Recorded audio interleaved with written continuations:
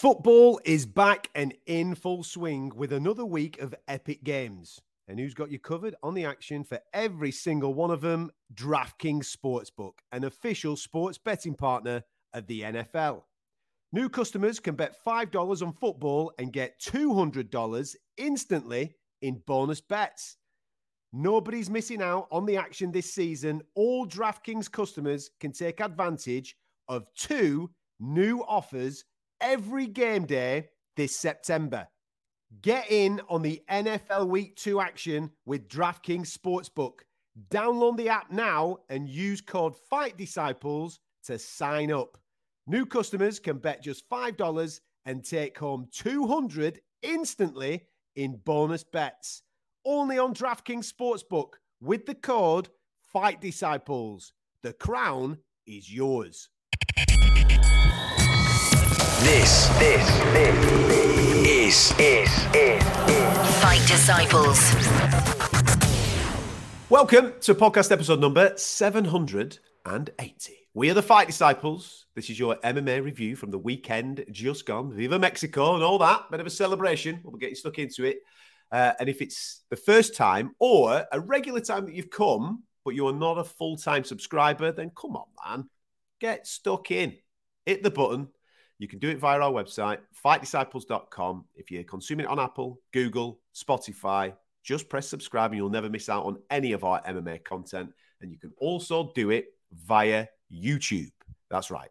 Fight Disciples on that platform. Please hit subscribe. You can comment, get involved in the show, stuff you agree with us on, get stuck in, stuff that you disagree with us on, get stuck in. We're a big community. We're all Fight Disciples. We've all got thought processes on things that happen at the weekend. And I'm pretty confident you're going to have a thought process of that main event and the scoring. Yes, there's got to be a lot of criteria conversation on today's show. It's all coming up in a minute or so, all right? So make sure you stick around for it. Before we do, though, you will have heard at the start of the program, just before the show kicked off, an advertisement for DraftKings, who have been talking about NFL and the start of the new season. Game week 2 finishes. Football, baby! Woo! I know you're going to think this is a bit weird, but I've got right into this, right? That's why I'm flagging it up right now, because I know that we have a lot of people that do listen to us, transatlantic people over in the States.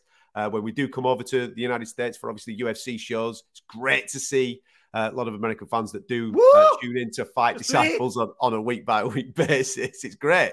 But we also know that you love other sports too. And because of that and those conversations, I've started getting into the NFL like big time, proper, to the extent, my friend, where me and you have had conversations all the time about, right, who's your team and who's this and who's that. And when I was on honeymoon 12, 13 years ago, whatever it was, I went to Candlestick Park.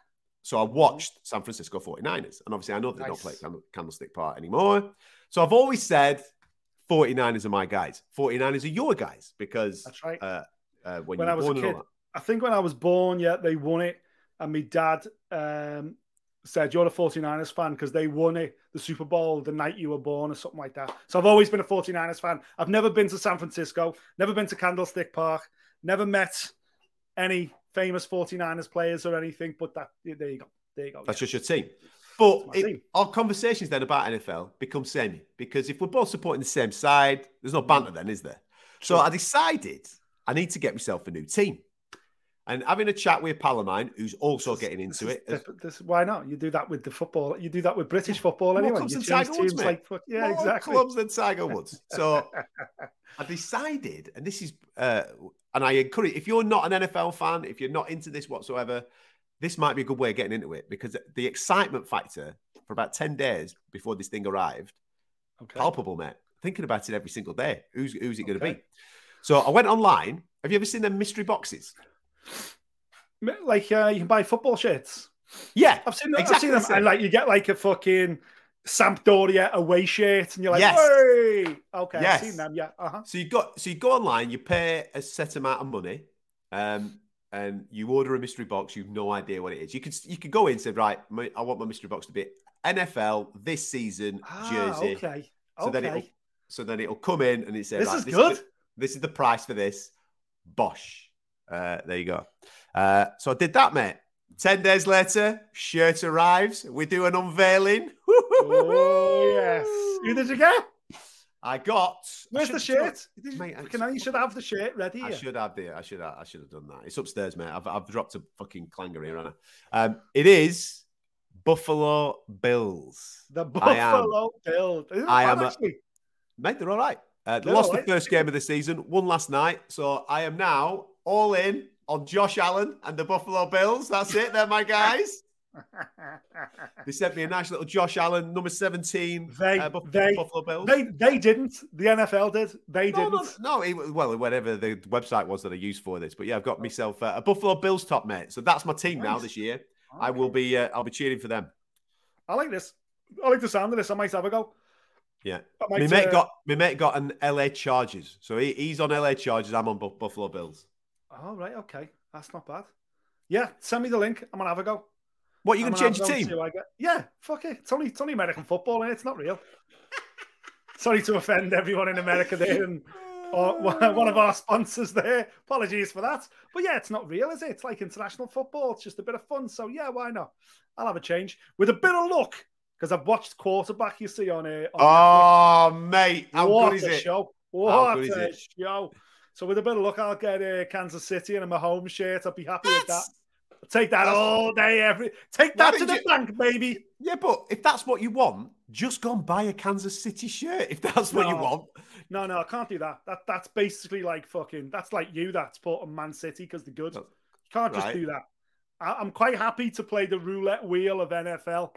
The only thing is, I'll probably get a Buffalo Bills shirt as well because there's probably a job lot of them at the NFL offices. Yeah. No one's buying Buffalo Bills shirts. The fucking Kansas City shirts are sold out. That's what it is.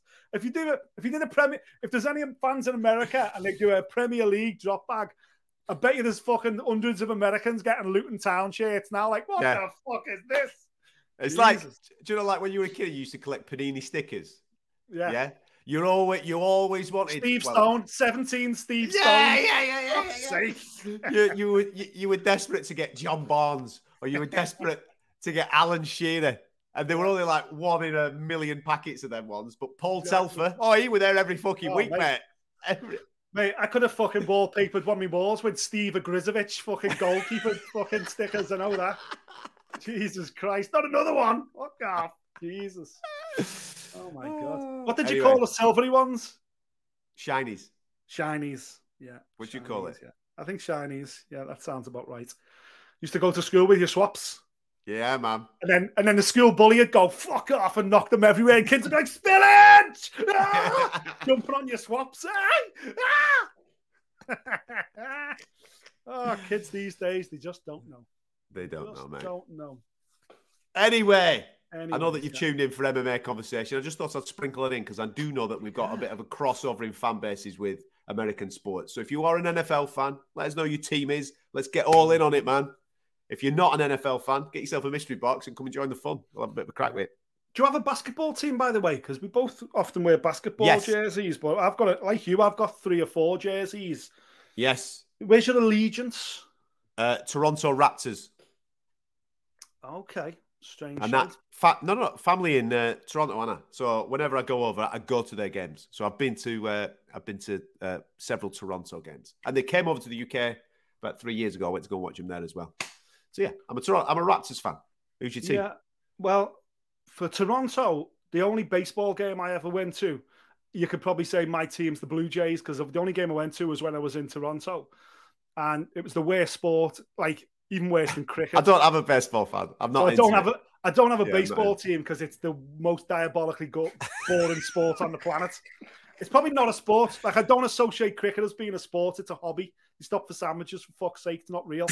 And I kind of think the same way about baseball. It's not real. We bought tickets for the baseball. It was in a sports bar. It was in an actual bar. And the back window of the bar was glass looking into the stadium. And in the bar, you could order wings and beers, and there was a band on. And I'm that's your thing. I know why. Because that's shit. So there better be some kind of entertainment at your seats because the game is so diabolically boring. That's baseball. Anyway, you good lucky. Apologies to baseball fans listening. We just lost half our audience now going, these cunts don't like baseball. Mate, everyone who watches baseball is a cunt. Stop insulting. Mate, last week, right? This is another thing. Last week, you called everybody a gang of twats because they hadn't subscribed to the YouTube channel. Stop doing it. Free. We're not I asking don't them to do care. anything. Listen, Big, subscribe. stop. Get your nan's phone, hit subscribe. That's all you got to do. Yeah, but there's people are giving up their time. Treat people with some love and courtesy. You don't have to insult them to make them do something. If you're a baseball fan, that's cool, man. Enjoy your baseball, right? Ignore him. Anyway, go on. Yeah, Who's your basketball team? My basketball team traditionally would have been the Lakers, just because I loved watching the Lakers, and obviously there was the golden period. Then my favorite player of all time, obviously played for Chicago Bulls. Certainly wasn't Michael Jordan, but he played for the Chicago Rodman Bulls. Man. You're I'm a Rodman man man. all over. Because if I was a famous athlete, I've always said this: if I was a footballer, basketballer, if I was a sportsman at the top level, millions of dollars, millions of pounds, Premier League, whatever. See Dennis Rodman, that would be me. That's how I'd look. Covered in tattoos, earrings everywhere. Like, honestly, that's the road I'd go down. Jibril Cisse. I would be the Jibril Playboy Cisse. models. I'd be a Scouse Jibril Cisse. Yeah, exactly. But the only game, one of the first games I went to was when I was in Memphis years ago. I was covering Liverpool in pre-season when I worked at the Echo. And we went to Memphis and we got tickets to the Memphis Grizzlies game. And Paul Gasol, who went on, the Spanish international, who went on to play for the Lakers, he was the main guy then in Memphis playing for the Grizzlies, and I got one of his shirts. So I always got this like soft spot for the Memphis Grizzlies as well. And that's when I met the logo. Told you that story, didn't I? I met the logo. Yeah. When the NBA logo. The NBA logo. That's a player, that. And I met that guy. Yeah. Anyway, so yeah, I like basketball. I think basketball is probably my favorite American sport. But it's American sport and it's not really real. It's a bit of fun. So yeah, I'm quite washy with it. You know what I mean? If we go to New York, I'll go to Brooklyn and buy a Brooklyn shirt and I'll support Brooklyn. But American fans are like that, aren't they? Because they don't have a lifetime allegiance with a team because the team picks up and fucks off to a different never mind a different state, a different city. Well, my mate who got the Chargers shirt is fuming that it's still not San Diego, you see. Right, because it's LA now. San Diego. No. He lives here, but he says he prefers San Diego as a place to go and visit than LA. So he's fuming. Oh dear. Anyway, I'm gonna have a go with that. Send me the link. I'll have a go. Let me get a shirt and see what. I hope you get Las Vegas Raiders or something like that. That's what I hope you get. Because there's a good chance we could go and see them when we're next in Las Vegas. So that'd be amazing. There you go. Anyway. There you go. You've had 10 minutes of NFL chat on your MMA show. Let's get stuck into some proper conversation, shall we? Because get your pens out, get your pads out. Let's get some criteria out. Let's talk about the unified rules. For the 6th time in UFC championship history, we have a draw where Alexa Grasso and Valentina Shevchenko played out a fantastic fight, man. It was absolutely brilliant. And I know that when you get... a result that kind of dilutes the moment at the end, people can then obviously dog out on the fight. No, man, the fight was brilliant. It was absolutely tremendous. Both girls brought it. I thought it was high-level chess all the way through. You make a mistake, I'm gonna get you. And that's exactly what it was. I personally thought that 4 of the rounds are relatively easy to score. One of them's incredibly tight. I've no doubt. I say no doubt. I've no problem if you went this way and opposed to me. I can fully understand why you've done it. So that's why I have no problem with either of the girls having their hand raised. But we are obviously going to get stuck into a conversation about 10-8 rounds. Great fight, man. Before we knuckle down on the details and more importantly, knuckle down on a certain judge's scorecard there, coming away, can you see a draw? Can you mathematically see a draw in your head? Do you think this fight could have been scored a draw from what you see, from the 25 minutes of action you've seen, from your, maybe leanings with your personal scorecard? Is a draw a safe outcome, feasible outcome? The only way you can get to a draw for me is by scoring a 10-8. And obviously, therefore... No, I don't see a draw. Don't get me wrong. We encourage 10-8s. We want to see more of them. We want, if there's a wider gap in one particular round as opposed to another round, I want to see those rounds scored differently. We are big fans of that and we say it on the show all the time. But I genuinely believe that if you are going to score 10-8 for one particular round, and I put this out on social media yesterday, then there is an argument that there is another round in these 5 that is also a 10-8. And you had a barometer. The barometer for me was there. You haven't chose to score that at 10-8, but you've then gone and scored a 10-8 further on in the fight. So the answer to your question, from my personal point of view, is no, I cannot see a draw. I can see a win either way, but not a draw. I can, listen, what you're alluding to is the 10-8 scored in a different round and not the 5th round. And that is the only way I can see this fight being a draw. I could sit and have a conversation with that judge if he'd have scored round 3 as a 10-8 round in favor of Shevchenko and scored the fight a draw, and the rest of his card matched up with the way that works out mathematically, then I'm here going, you know what? I didn't score it that way, but I can see it. Oh, but in fact, I've come away and I've looked at this and gone, there's no possible way the round you've scored to 10-8 is a 10-8 round when there was a much more one-sided round early in the fight that you didn't score a 10-8. And that's where the big controversy comes in. And that's why, for me, ultimately, this conversation, when it ends, there can only be one conclusion. That means they've got to go back and do it again. We've got to have a third fight straight away, because that scorecard is unacceptable, in my opinion, by the laws of the unified rules, by this set of stone tablets laid down by the MMA gods of the 10 commandments of how to score a fight. To score that last round 10-8 and not score the third round 10-8 is a travesty. And it's bad officiating. I'll go that far. In fact, you're going back to your original question, Ben. My answer is actually yes, because I think round 3 is more of a 10-8 than round 5. 100%. So if 100%. You do, so let's say if your barometer is round 3 is a 10-8, so you scored that, then yes, I can see then a draw, because I personally wouldn't have had 5 a 10-8. So yeah, in answer to your question, sorry, I was thinking of what he's actually done.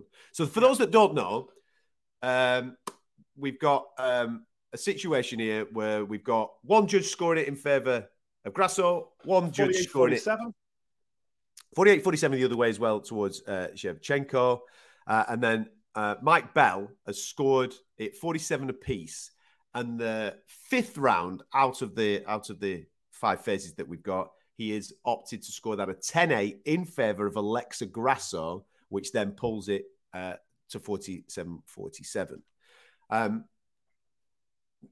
Like I said at the start of this, 4 of these rounds are relatively easy to score in favour of whoever you wish to score them in favour of. 2 rounds apiece, in my opinion, out of those 4 rounds. You then look at the 4th round, which is absolutely the most difficult round to score in the whole fight. So let's target that first and foremost before we come back to the 10-8 of how this is all played out. So round number 4 to me, I'll be honest, and I did this in the moment. I've gone back and watched it again to make sure I didn't miss anything. Mm-hmm. But in the moment, round number 4, I've scored that to Valentina Shevchenko. Uh-huh. Now, the reason why I've scored that to Valentina Shevchenko is because my understanding of the unified scoring criteria is that damage comes above everything else. All right?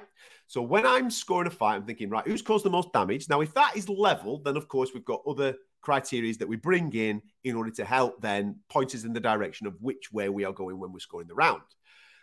Valentina Shevchenko, off the break of a clinch, lands an absolutely gigantic elbow right on the left-hand side of Alexa Grasso's face, splits open her eye.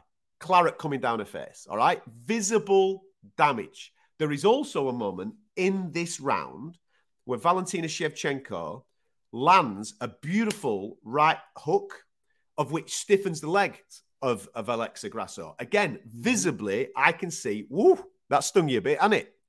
Now, I fully understand an argument that could come back my way where people say, well, hang on a minute, what about when Alexa Grasso was kneeing Valentina Shevchenko in the head? Yes, granted, see it, absolutely.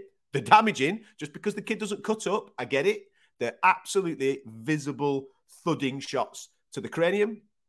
And there's also a moment where Alexa Grasso, she has like a a belly to back situation with Valentina, and it's not a takedown; it's a pick up and slam down, which is obviously a scoring shot when we're talking about damage. Yeah. However, when I take in all, position.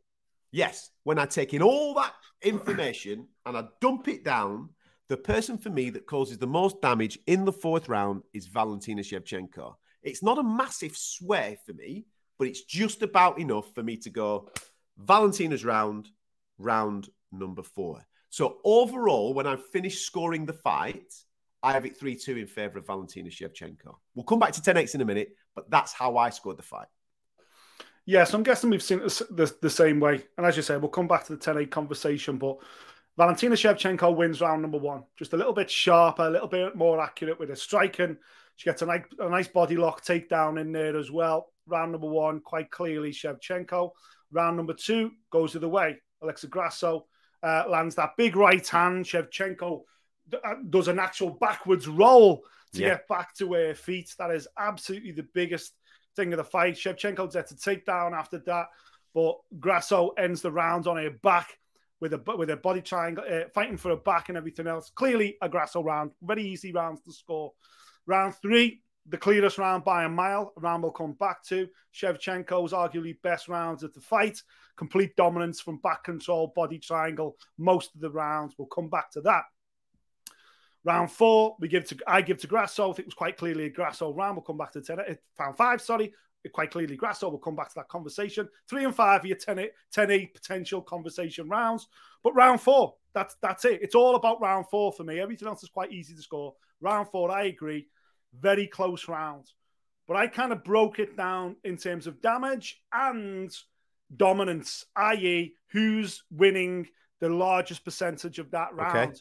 So when I watched it live, I had a similar opinion. Then I went back last night and watched 3, 4, and 5 again. I needed to see 3 to compare it with 5.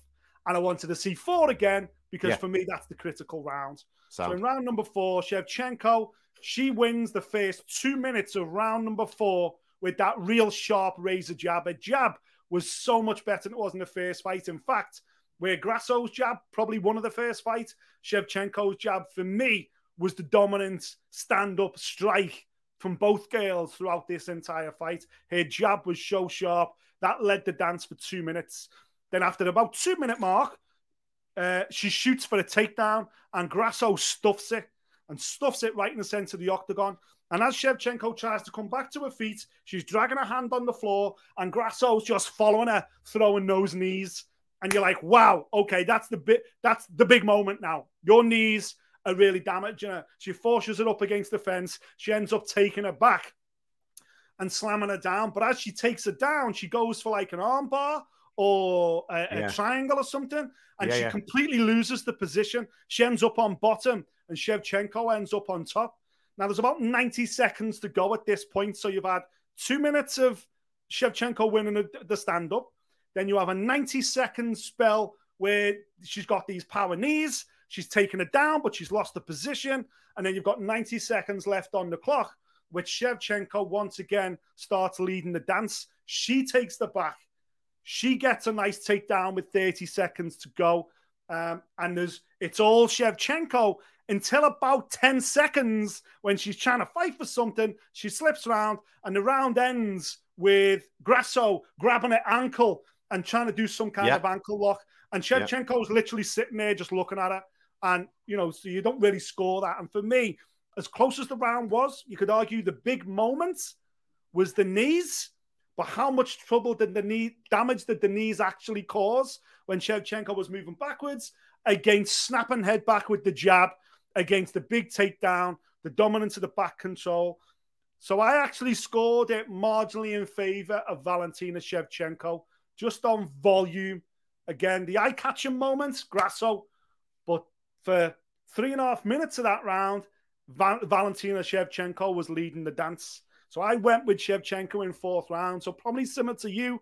I scored the fight overall 48-47 in favor of Valentina Shevchenko. I think she should have got a belt back. I agree. I completely agree. That's exactly how I scored it. But we do have now this talking point about what constitutes a 10-8 round. Which I love. I love 10-8 rounds. Absolutely, for mate. dominance. If you cause damage and dominance for the entire 5 minutes, if there's clearly only one person in it and you're pushing and you're hitting your opponent, it's got to be a 10-8 round. But let's compare 3 and 5 then, because I think 3 is a potential 10-8 round. 5 for me doesn't even register as a 10-8 round. It's not even in the conversation. Round number 3 is more of a 10-8 for me than round number 5. Yeah, I hate to agree with you, but yeah. And that is what is confusing about this, because Mike Bell is a phenomenal judge. Very rarely gets it wrong. So he's got a barometer. And I know that we're not supposed to do that, are we? We say all the time, 5 individual fights, ladies and gentlemen, and it is. It absolutely is 5 individual fights. But you can't take away the emotion and connection of what you've already seen that has come before it. You've seen round number 3 play out. Yeah. And you've decided, okay, round number 3 is a 10-9. We all agree who won the round, but how much did she win the round by? Valentina 10-9. If you've gone there, you've kind of set your barometer for what a 10-8 is. There's no way that round number 5 is a wider... It just doesn't break that. It just does not break that. Now, I know there's a moment there where Valentina, in round number 5, she is turtled up a little bit and she is taking those shots as she's trying to figure herself out and get herself back. There's a lot of stuff that does go unanswered. Yeah. But she eventually does answer it. She eventually does get herself back together and get herself back in the fight to some extent. Don't get me wrong. Alexa Grasso wins the round. There's no doubt. We're not even arguing that happens. No. But does she win it 10-8? If you're going to score it a 10-8, and I'm not going to be offended if you have scored it a 10-8, you have to score round number 3 a 10-8 the other way. Yeah. It has to be, because the margin is wider. Yeah, I completely agree. Before I come into my breakdown, I just want to jump on a tweet here that was sent to us this morning from Phil Woodford. Phil's a fight disciple. Morning, Phil. Phil says, guys, reason to talk about the UFC scoring system this week. How about, instead of being more lenient with the 10-8, judges must award a 0.5 points to the round in which the judges perceive to be the clearest one of the lot. Now, what Phil's suggesting there is, in every title fight, I'm guessing he's talking about title fights, one of the rounds has to be 10, 8.5. The problem you've got there, Phil, is rather like boxing. A judge doesn't get to tot up their own scores at the end of, and then at the end of the fight go, there's my score for the fight. At the end of each round, he is asked by the referee, give me your scorecard, 10-9 either way, let's say for the basic round. And then he takes that away and they give it to a fourth official. And the fourth official is the one that tallies up all the scores individually. That's so judges can't go back and change cards. Now, I guess what you're suggesting there, it's in the live moments. Well, in the live moments, if you're not given the 0.5 for round number 3, then you shouldn't be giving it for round 5. We're in the very same situation, to be honest with you. Unless it was at the end of the fight, you go, right, there's my 5th, there's my score for the 5th, and the most dominant round, there's my blue ticket. Give that to Shevchenko round 3. Again, we're complicating things here. We're just making it a little bit more convoluted, in my opinion. I went back and watched 3, 4, and 5 again last night, as I say. Once everyone was in bed, I got a fucking pen and paper out and I went, right, these are the rounds. I need to compare 3 with 5. I need to rescore 4. I rescored 4 the same way I scored it first thing Sunday morning. Shevchenko narrowly wins round number 4. Round number 3 and round number 5. So in round number 5, let's say, this is the 10-8 score that was awarded to Alexa Grasso. Clock watching that, right? Shevchenko is winning that round. Yeah. On the stand-up for 3.5 minutes. For 3.5 minutes, everyone in comms, DC, Dominic Cruz. Oh, the champ's turned up now. This is what the champion does. This is what real champions do. When the going gets tough, when it's 2-2, when it matters most, she's winning the stand-up battle. She's doing fantastic. 3 minutes and 30 seconds that goes for, almost to the clock. Mm-hmm. And then, next thing you know, Grasso gets a body triangle locked in. She takes control of her back. And for the final 90 seconds of the round, it's all Grasso. She's got Valentina body triangle. She's throwing punches around here. She's really pushing for rear naked choke. She ends the round with a bit of a neck crank again. utter dominance. She wins the round because in those 90 seconds, she does way more damage than Valentina did, winning the round for 3 minutes, 30 seconds. No qualms there. But there was no real submission finish threat. And even though she's taken damage, Valentina, there's no point where the referee's about to step in. It wasn't that critical a moment. It wasn't that dominance. Now let's go back to round number 3. Round number 3, you've got Shevchenko again winning the stand-up, mostly off that jab. She's doing well. For 90 seconds, they stood up, and Shevchenko's edging it for 90 seconds. Then she gets the takedown after 90 seconds. And for the next 3.5 minutes, she's got Grasso in her body triangle. She's got a mounted guillotine early on. It's in incredibly deep. The corners are like, it's done. If you remember, it starts with the mounted guillotine, Yeah. She's got it locked in. The corner. She's going to tap any second. And for me, it's a little bit of a Volkanovski-Ortega. How the fuck is Grasso breathing? Because it's in, and it's in deep. And it's a good 30, 40 seconds it's in for. And in the end, they're like, my God, how Grasso's staying so calm, relaxed. Testament to her. At some point, either Shevchenko's going to burn her arms out. And in the end, Shevchenko has to let go so she doesn't burn her arms out. But that is a deep submission. A fight-ending scenario. It's only Grasso's the stones on her that keeps her in it.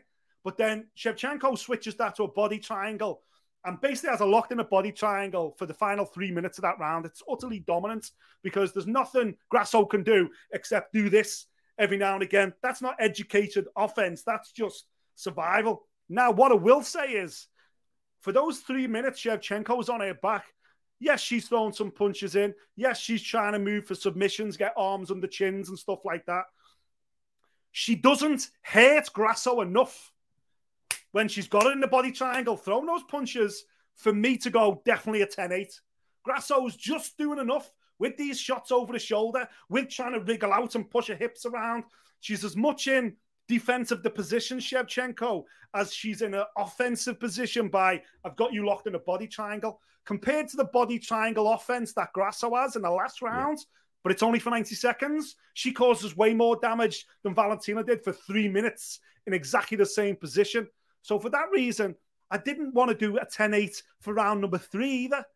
But when you compare them both, damage and duration, they're the Ds that we're looking for most. 3 is more of a 10-8 round than 5, clearly, in my opinion. And that's what makes this final scorecard so alarming. That's why Mike Bell's scorecard of 10-8 in favor of Grasso does not reflect what happened earlier on in the fight. And that's what makes it so unusual. And that's why we're talking about it at the length we are, because it shouldn't have happened. It's a bad card. It's a bad score. It is. And that comes back to what you said a moment or two ago, because I was all for getting on the train today and saying, Erin Blanchfield, now's your time, kid. Go and be the youngest champion. Man and Furore. Brilliant performance last time out. Now's your chance, kid. Let's get in there and go and do your thing, you know? You've got to go again. You've got because, like, it's irrelevant me thinking Shevchenko won, because I'm not offended massively if someone's gone Grasso 4th round, because it is tight. It's very, very tight. So that's what I was saying earlier about it being a draw. Because if you're giving Shevchenko 10-8 in round 3, okay, just made a good argument.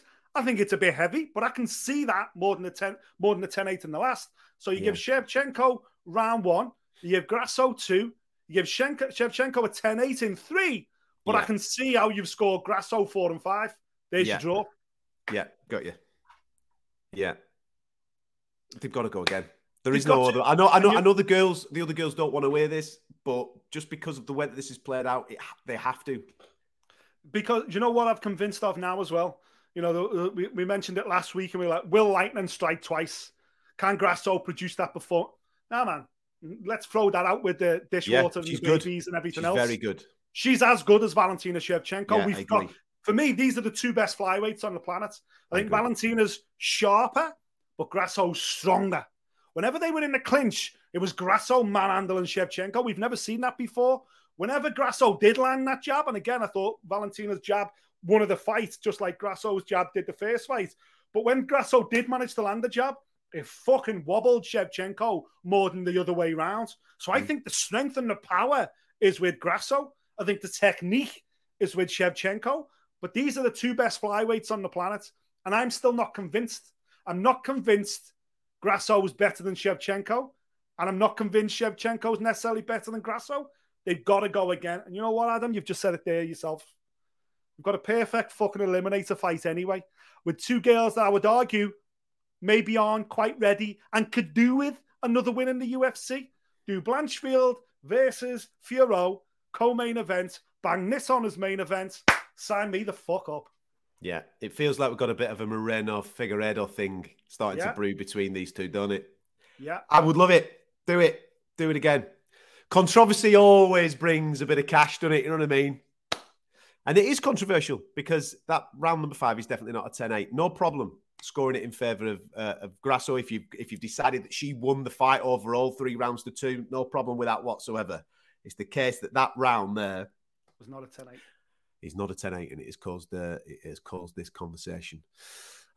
Slightly disappointed, if I'm honest, mate, with the co-main event. I built this thing up in my head of how this fight was going to be and how we were going to sit here there going crazy about something today.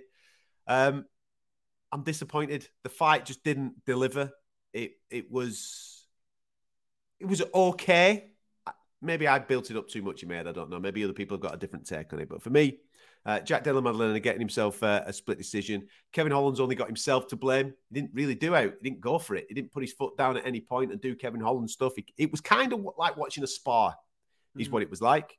It didn't really catch fire. I thought Jack was good for particular pockets of it and probably warranted getting his hand raised in the moment.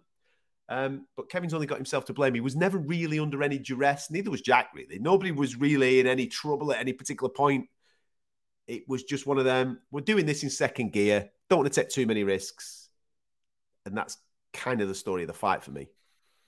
Yeah, it was basically a boxing match in an MMA, in an octagon. And they both threw some leg kicks as well, don't get me wrong, but not with any kind of venom. Jack Della Maddalena will box with anybody. If you let him just stand and box away, he's in the groove, and his combination punching's really good. He moves forward and throws punches at the same time, really good. He closes the distance really well. But he was able to do this in third gear. He was able to do this in his zone. I think there was one shot for a takedown from Kevin Holland midway through the second round, which Jack completely and utterly stuffed perfectly. But I was like, Kevin really didn't give him much else to think about. And I know he's an unorthodox striker, Kevin Holland, and this is kind of his wheelhouse as well. But there's a clear thing with Jack Della Maddalena is a very good boxer, outstanding boxer, maybe one of the best boxers in the UFC period. So you don't box with him. You MMA fight him. Try and take him out of his comfort zone, take him to places not been before. We've seen that in his last fight, that he's hardly immortal. Basil pushed him to the wire. Basil gave him a proper fight. Kevin Holland, for me, just didn't give him a proper fight. And that's so disappointing because Kevin Holland now surrenders his higher ranking in the welterweight division. It's another loss on his record that he could have ill afforded. I know he's a fan favourite, and I know he's the modern-day Cowboy Cerrone, and we all love him. But, if Kevin Holland gets to the end of his career and never even gets a sniff of a title shot, with the talent that he's got, with the ability that he's got in every department, I think Kevin Holland should, I know in the aftermath, or in the build-up, in fact, he had to go with the media, didn't he? He was like, what do you care about the belt for? I don't care about the belt. You're the one that cares about the belt. It's all about me ranking, moving me here. How do I get a title shot? I don't give a damn. And I believe that. I believe that to an extent you don't care about the belt. But I also believe to an extent that you want to win. You want to be all you can be. You're not doing all this work just to get a paycheck and then, ring me when the next one's up, boys. You want to succeed. You want to define a legacy and go down as a champion. You don't want to leave anything on the table. And at the moment, certainly in that fight, I think Kevin Holland left a lot on the table. He kind of fought Jack Della Maddalena's fight.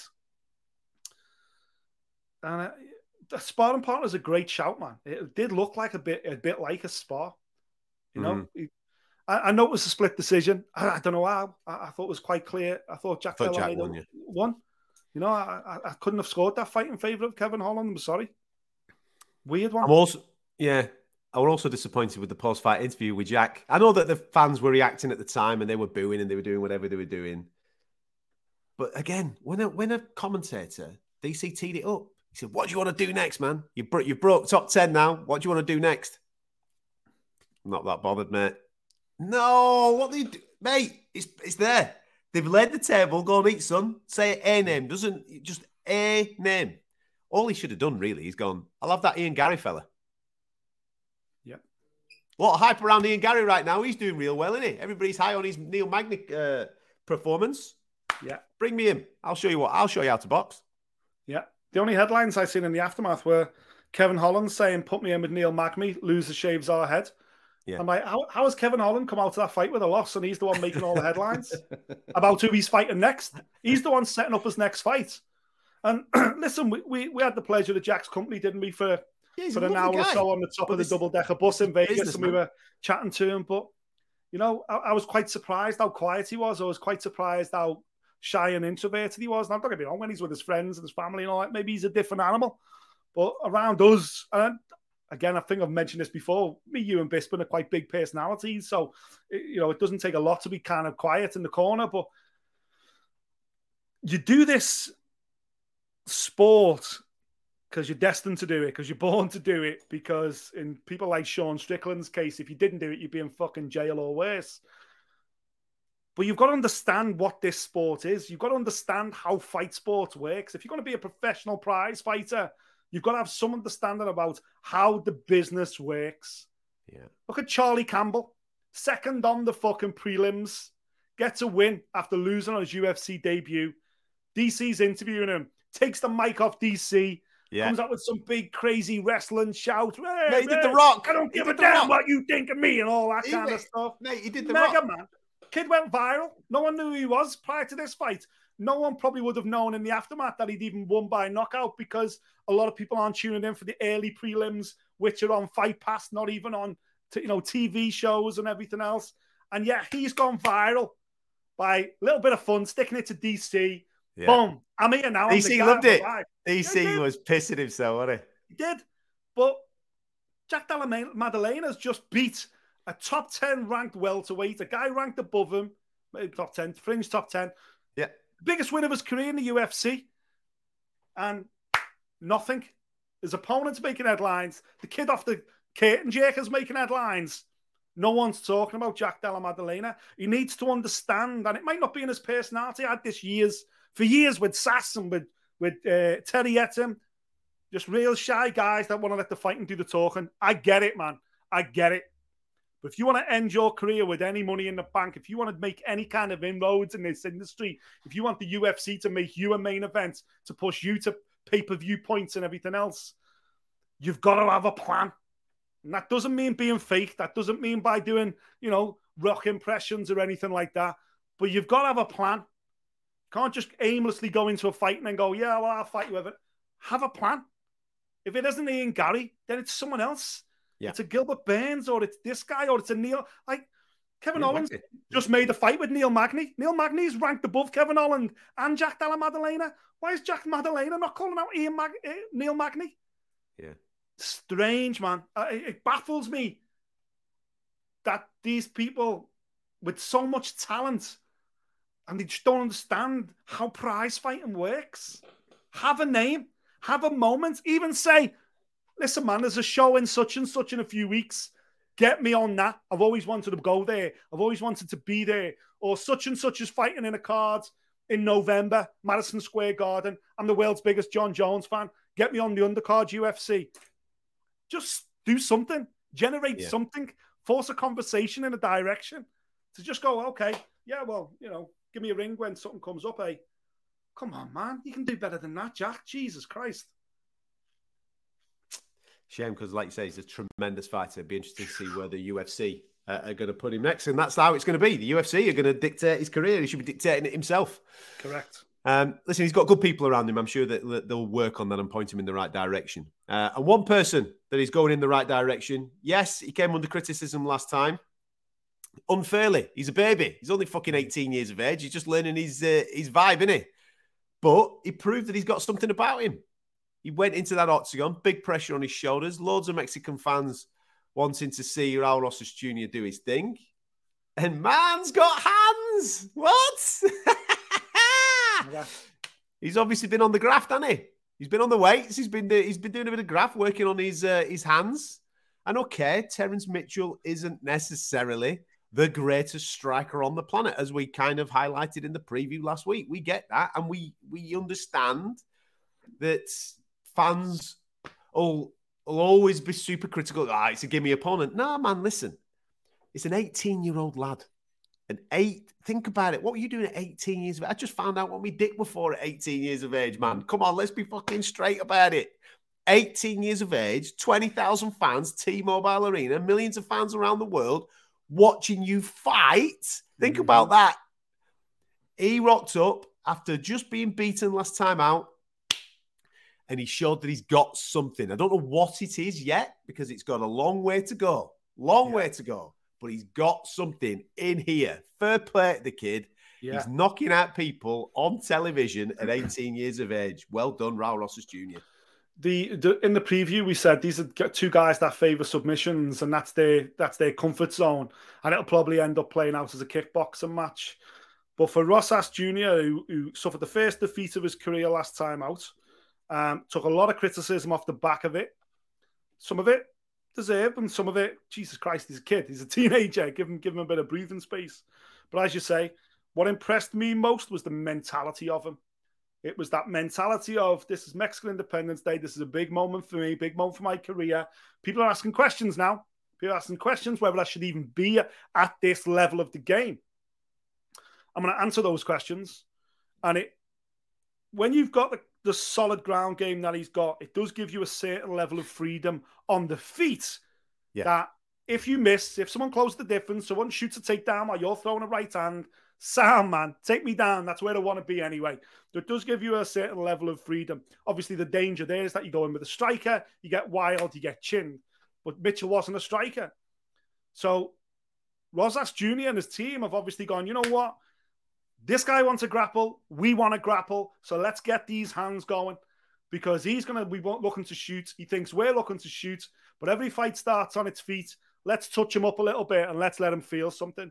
And as soon as he hit Mitchell with that first shot and he got the big reaction, that was it then. It was like, wow, Rosas Jr. really impressed me. Put his shots together really well. He was clinical. He was happy in the pocket. There was no desperation there. Often with grapplers, they land a big shot or two, wobble the guy, and it's like, boop, revert to type, drop level, shoot for the takedown. He didn't do that. He wanted his moments. He wanted his knockout, and he got it, and he got it in style, man. I thought he was absolutely phenomenal. And I know people had a little pop at me the other week when I was critical of him, saying that he got exposed and blah, blah, blah. He did. I stand by. He did get exposed. Yeah. But right now, he's just answered in the perfect way. He's gone, okay, got a hold on my game, have I? Okay, watch this, kids. And he's just turned up and fucking scored a knockout in the first round, in the first minute, in a fight that I was happy with. I was like, good bit of matchmaking this. Let's see what the kid's all about. I know what he's all about now. I know what he's all about. He wants to be here. He wants the work to be here, and he's going to succeed here as well. Good for him. Absolutely, mate. And it's going to be one of the people are going to come at us, you know, when we're talking about matchmaking and all that. You've got to treat every situation individually. This situation, I can see this now being maybe an extended version of what they did with Sean O'Malley. Just an extended version of it. Just matchups that you think you can shine here. You might get beat, it's UFC, but you can shine in this particular matchup. So let's go. Boom, boom, boom, boom, boom. And there'll be a few of them along the way before we see anything of any real note where we're thinking, fucking hell, they've bitten off more than they can chew here. Yeah. 2-3 years yet of Raul Rosas Jr. doing his thing. Fair play for that. Keeps doing that. Sound. Sign me up. Yeah, absolutely. Absolutely. All in. When I look at the best of the rest of this card, I can't get away from looking at Roman Kopylov, man. Mate, I can't get away. He's the guy. Roman's the guy. The thing is about it, he bounced into the UFC and he lost back-to-back straight away. And you think he oh, we all heard the hype. Okay, maybe it's a little bit of a step too far for him. But he's gone away. He's put some serious work in. He's changed his team. Obviously, he's getting a new look from his team. They're saying, okay, well, these are your strengths, pal. So let's do this, this, and this, yeah? And now he's got 4 knockout victories on the spin. There's only Pavlovich, active fighter right now, that's got more knockout consecutive victories on the spin than this fella. He looks like he looks a bit. Well, he looks like Chase Hooper on Steads, doesn't he? You know what I mean? That's what he looks like. I'm not saying that he is, of course, but he's 32 years of age now.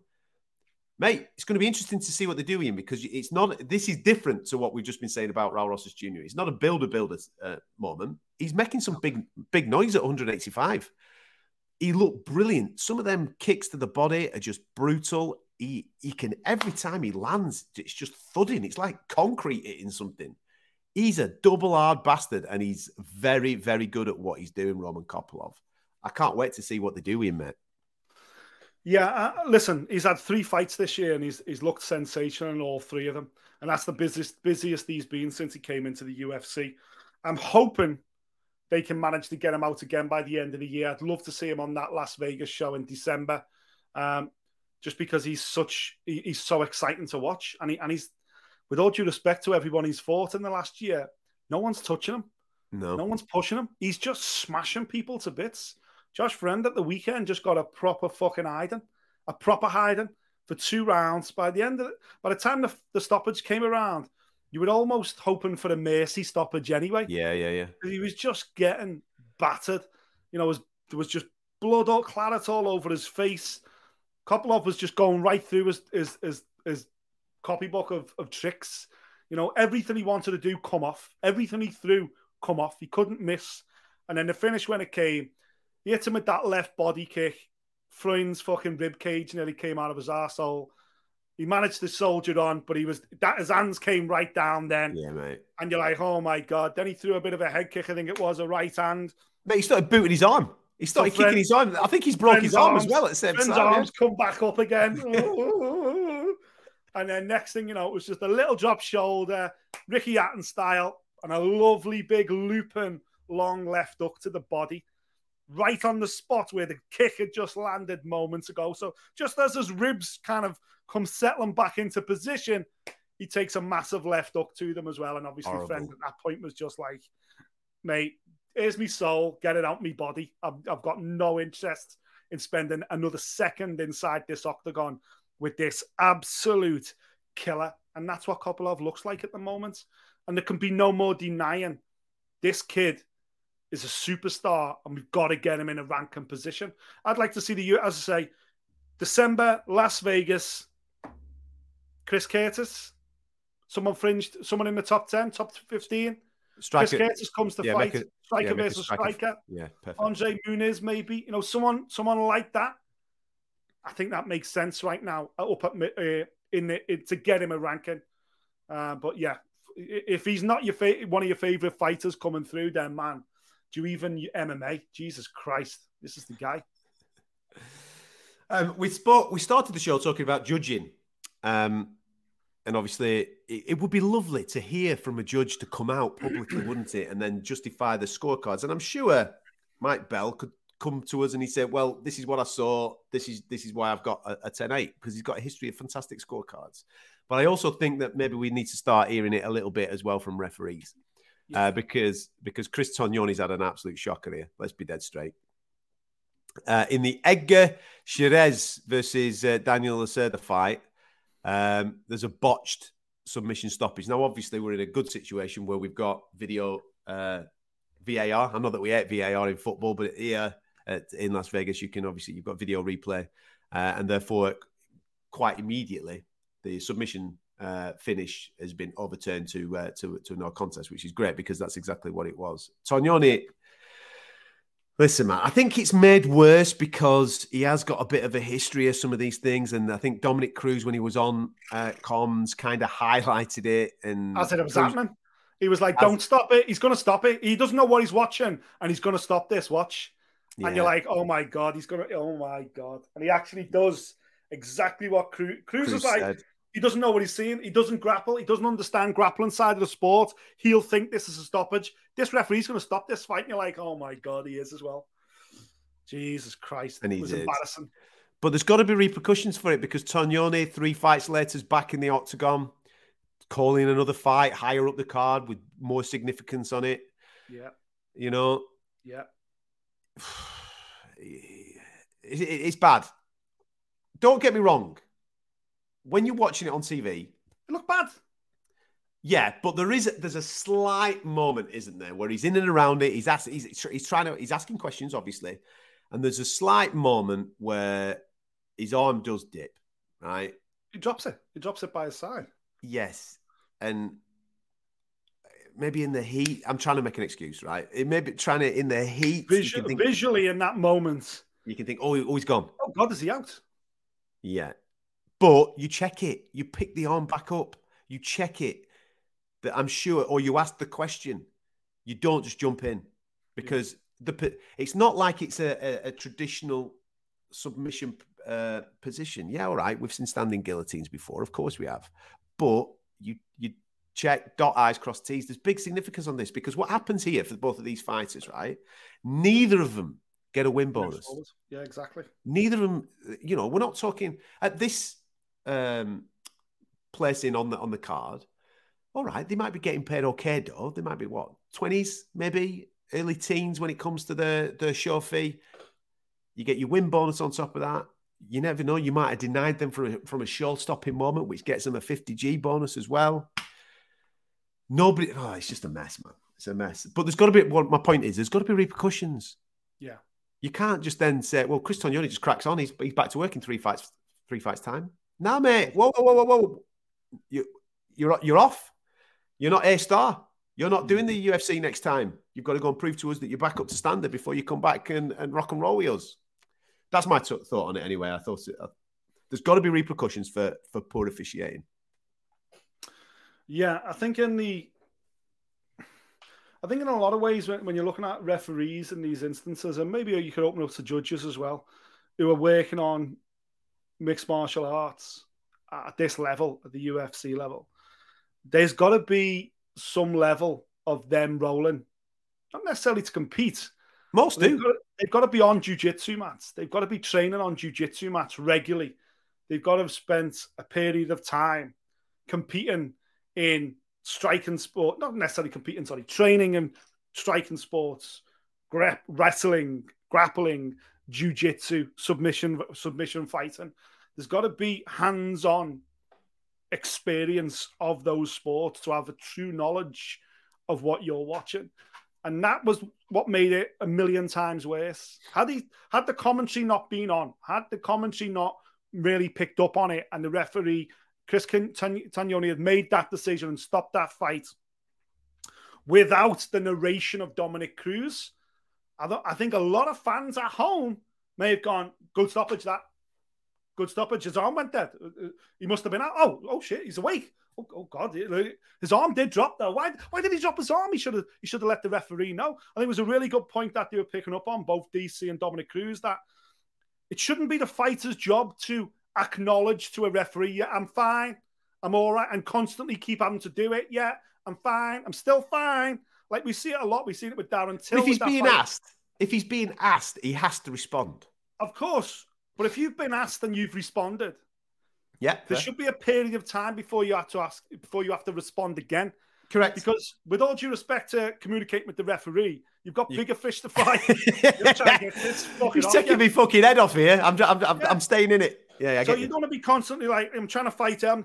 Oh shit! Yeah, I'm all right, ref. Now you've let go of the fucking. You know what I mean? There's got to be a situation where the referee's knowledge of that submission, that's what they were highlighting. It's a really difficult submission to finish up against the fence like that. Yeah. And more importantly, the defense of it is to kind of go limp because it takes the pressure off. It stops you fighting against it and you're waiting for the arms to burn out. That was what they were kind of highlighting.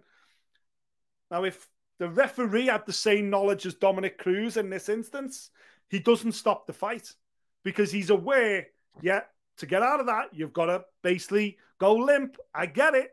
I'm going to give him a break and give it 10 seconds, and then I'll check the arm. Just little feel of the arm. Yeah, make sure there's still straight. Yeah, okay, you're fine. But it's the fact that as soon as the arm went limp, which is the defense move, according to Dominic Cruz, that's when the referee stepped in. But again, it was turned up to the max because throughout the entire situation, Dominic Cruz is going, the referee's going to stop this because he doesn't know what he's looking at. He doesn't know what he's doing. Yeah. And then the referee stopped it. And as soon as he let go, Sharez, obviously, Laqueda's like, what the fuck are you doing? That's how you get out of it. What have you stopped it for? There was not like he wasn't even like dazed or whatever. He was like, what are you doing? I was like, oh my God. I was shocked that Tagnoni worked again that night, I've got to be honest with you. You know, if there was ever an incident where a referee should be pulled for the rest of the night, that was it. Because imagine if he'd have stopped the fight prematurely again. Oh, mate. Do you know what I mean? Then does he ever work for the organisation again? You know, then you're starting to go, wait, who are these fucking people? Well, not even that. Big fights? Not even that, right? Because my take on it is, there is obviously what you're saying, but let's say Tagnoni, right? He goes in the back. He's got 3 fights off now, goes on social media, and everybody's blasting the fucking living daylights out of him. Like, blasting him. He hears what Dominic Cruz... Shouldn't be there, blah, blah, blah. Right. Reads what Dominic Cruz is doing. Right. You're back on in 3 fights. He goes on in 3 fights. Now that's in his head. Yeah, good. What if he lets it go too long? Yeah. And some fucker gets really hurt? Yeah, true. He should have been pulled, man. Yeah. He should have been pulled, because that is going to affect someone's judgment then going forward, because he's going to go in there and he's going to think to himself, right, yeah, I fucked up last time, right? Don't fuck up. And he's just watching someone get shellacked on. Mm-hmm. Oh, wait, just leave it. Then someone gets, nah, man. He should have been hacked, definitely. Yeah. They'll probably run it back. They should run it back. Oh, yeah, but again, those lads, somebody's lost out on the money on the camp. Yeah, exactly that. True. Anything else you want to highlight from Viva Mexico? The Anaconda Coat submission by Zell Huber, also on the main card. Always cool to see an Anaconda. Cool as fuck. Got himself a 50G bonus as well. But, mate, it was a great card. The atmosphere was incredible. The Mexican fans turned out in force. Judging by the way they were talking about it, this is the first. They were saying this is the inaugural Noche UFC. So it sounds like the UFC have gone, right, September 16th in Las Vegas. Goodbye, Mr. Canelo. This is our date now. We're doing Noche UFC. We're doing UFC night, Mexico style, every single year on Independence Day weekend. So little touches like bringing in Brandon Moreno into the comms as well, and things like that, man. Yeah, with the little logo was cool as fuck, wasn't it? The little Noche UFC logo and stuff like that. I love it. Even the music production selection, everything like that was wicked, man. The colours of the lights, everything else. Hopefully next time, it would have been nice to see something on the canvas as well. I'd have painted something on the canvas, really give it a proper flavour. Yeah. The problem with the UFC at the moment is the canvas has turned into NASCAR, hasn't it? Yeah. It is hard on your eyes these days watching UFC because the canvas is just like every inch is covered in advertising at the moment, which takes something away from it. But anyway, regardless, it is what it is. But yeah, Noche UFC, number 1, fucking success. Can't wait for number 2. Fiziv's back this weekend, by the way. With Gamrot. I know. No shit. With Gamrot. Fiziv versus Gamrot. It's a fucking brilliant fight. And he shaved his head. Double hard bastard Fiziv. He's back. Can't wait for it. Pair of them. Lunatics. It's going to be some fight, that. Anyway, we'll give you a preview on that later on in the week. Mm-hmm. Also, Fabian Edwards going for glory in Bellator 2. That's in Dublin this weekend. So we'll give you a little bit of a preview. Go on, Fab. Yeah, go on, lad. Anyway, thank you very much for tuning into us. You can subscribe to us via our website, fightdisciples.com. Go and get stuck in there. Every audio feed under the sun. And we've also got availability for you on YouTube. So please subscribe to us. Thank you very much for subscribing to us and getting us over that 30,000 subscriber mark. We're growing slowly on YouTube. And if you can help us out, that'd be great. Hit the button. Become a part of it. I have no doubt the comment section is going to be absolutely rife with what isn't a 10-8, who didn't win round number 4. But that's the beauty of MMA, man. That's why we're here. We're all Fight Disciples. Come and have that conversation with us. We want to hear your thoughts and make sure you're doing it whilst you're subscribed to the channel. Much appreciated. Thanks for tuning in. We'll be back later on in the week for the preview of Fiziv against Gamrot. So we'll catch you next time. Thank you for listening. If you like what you heard, subscribe via iTunes.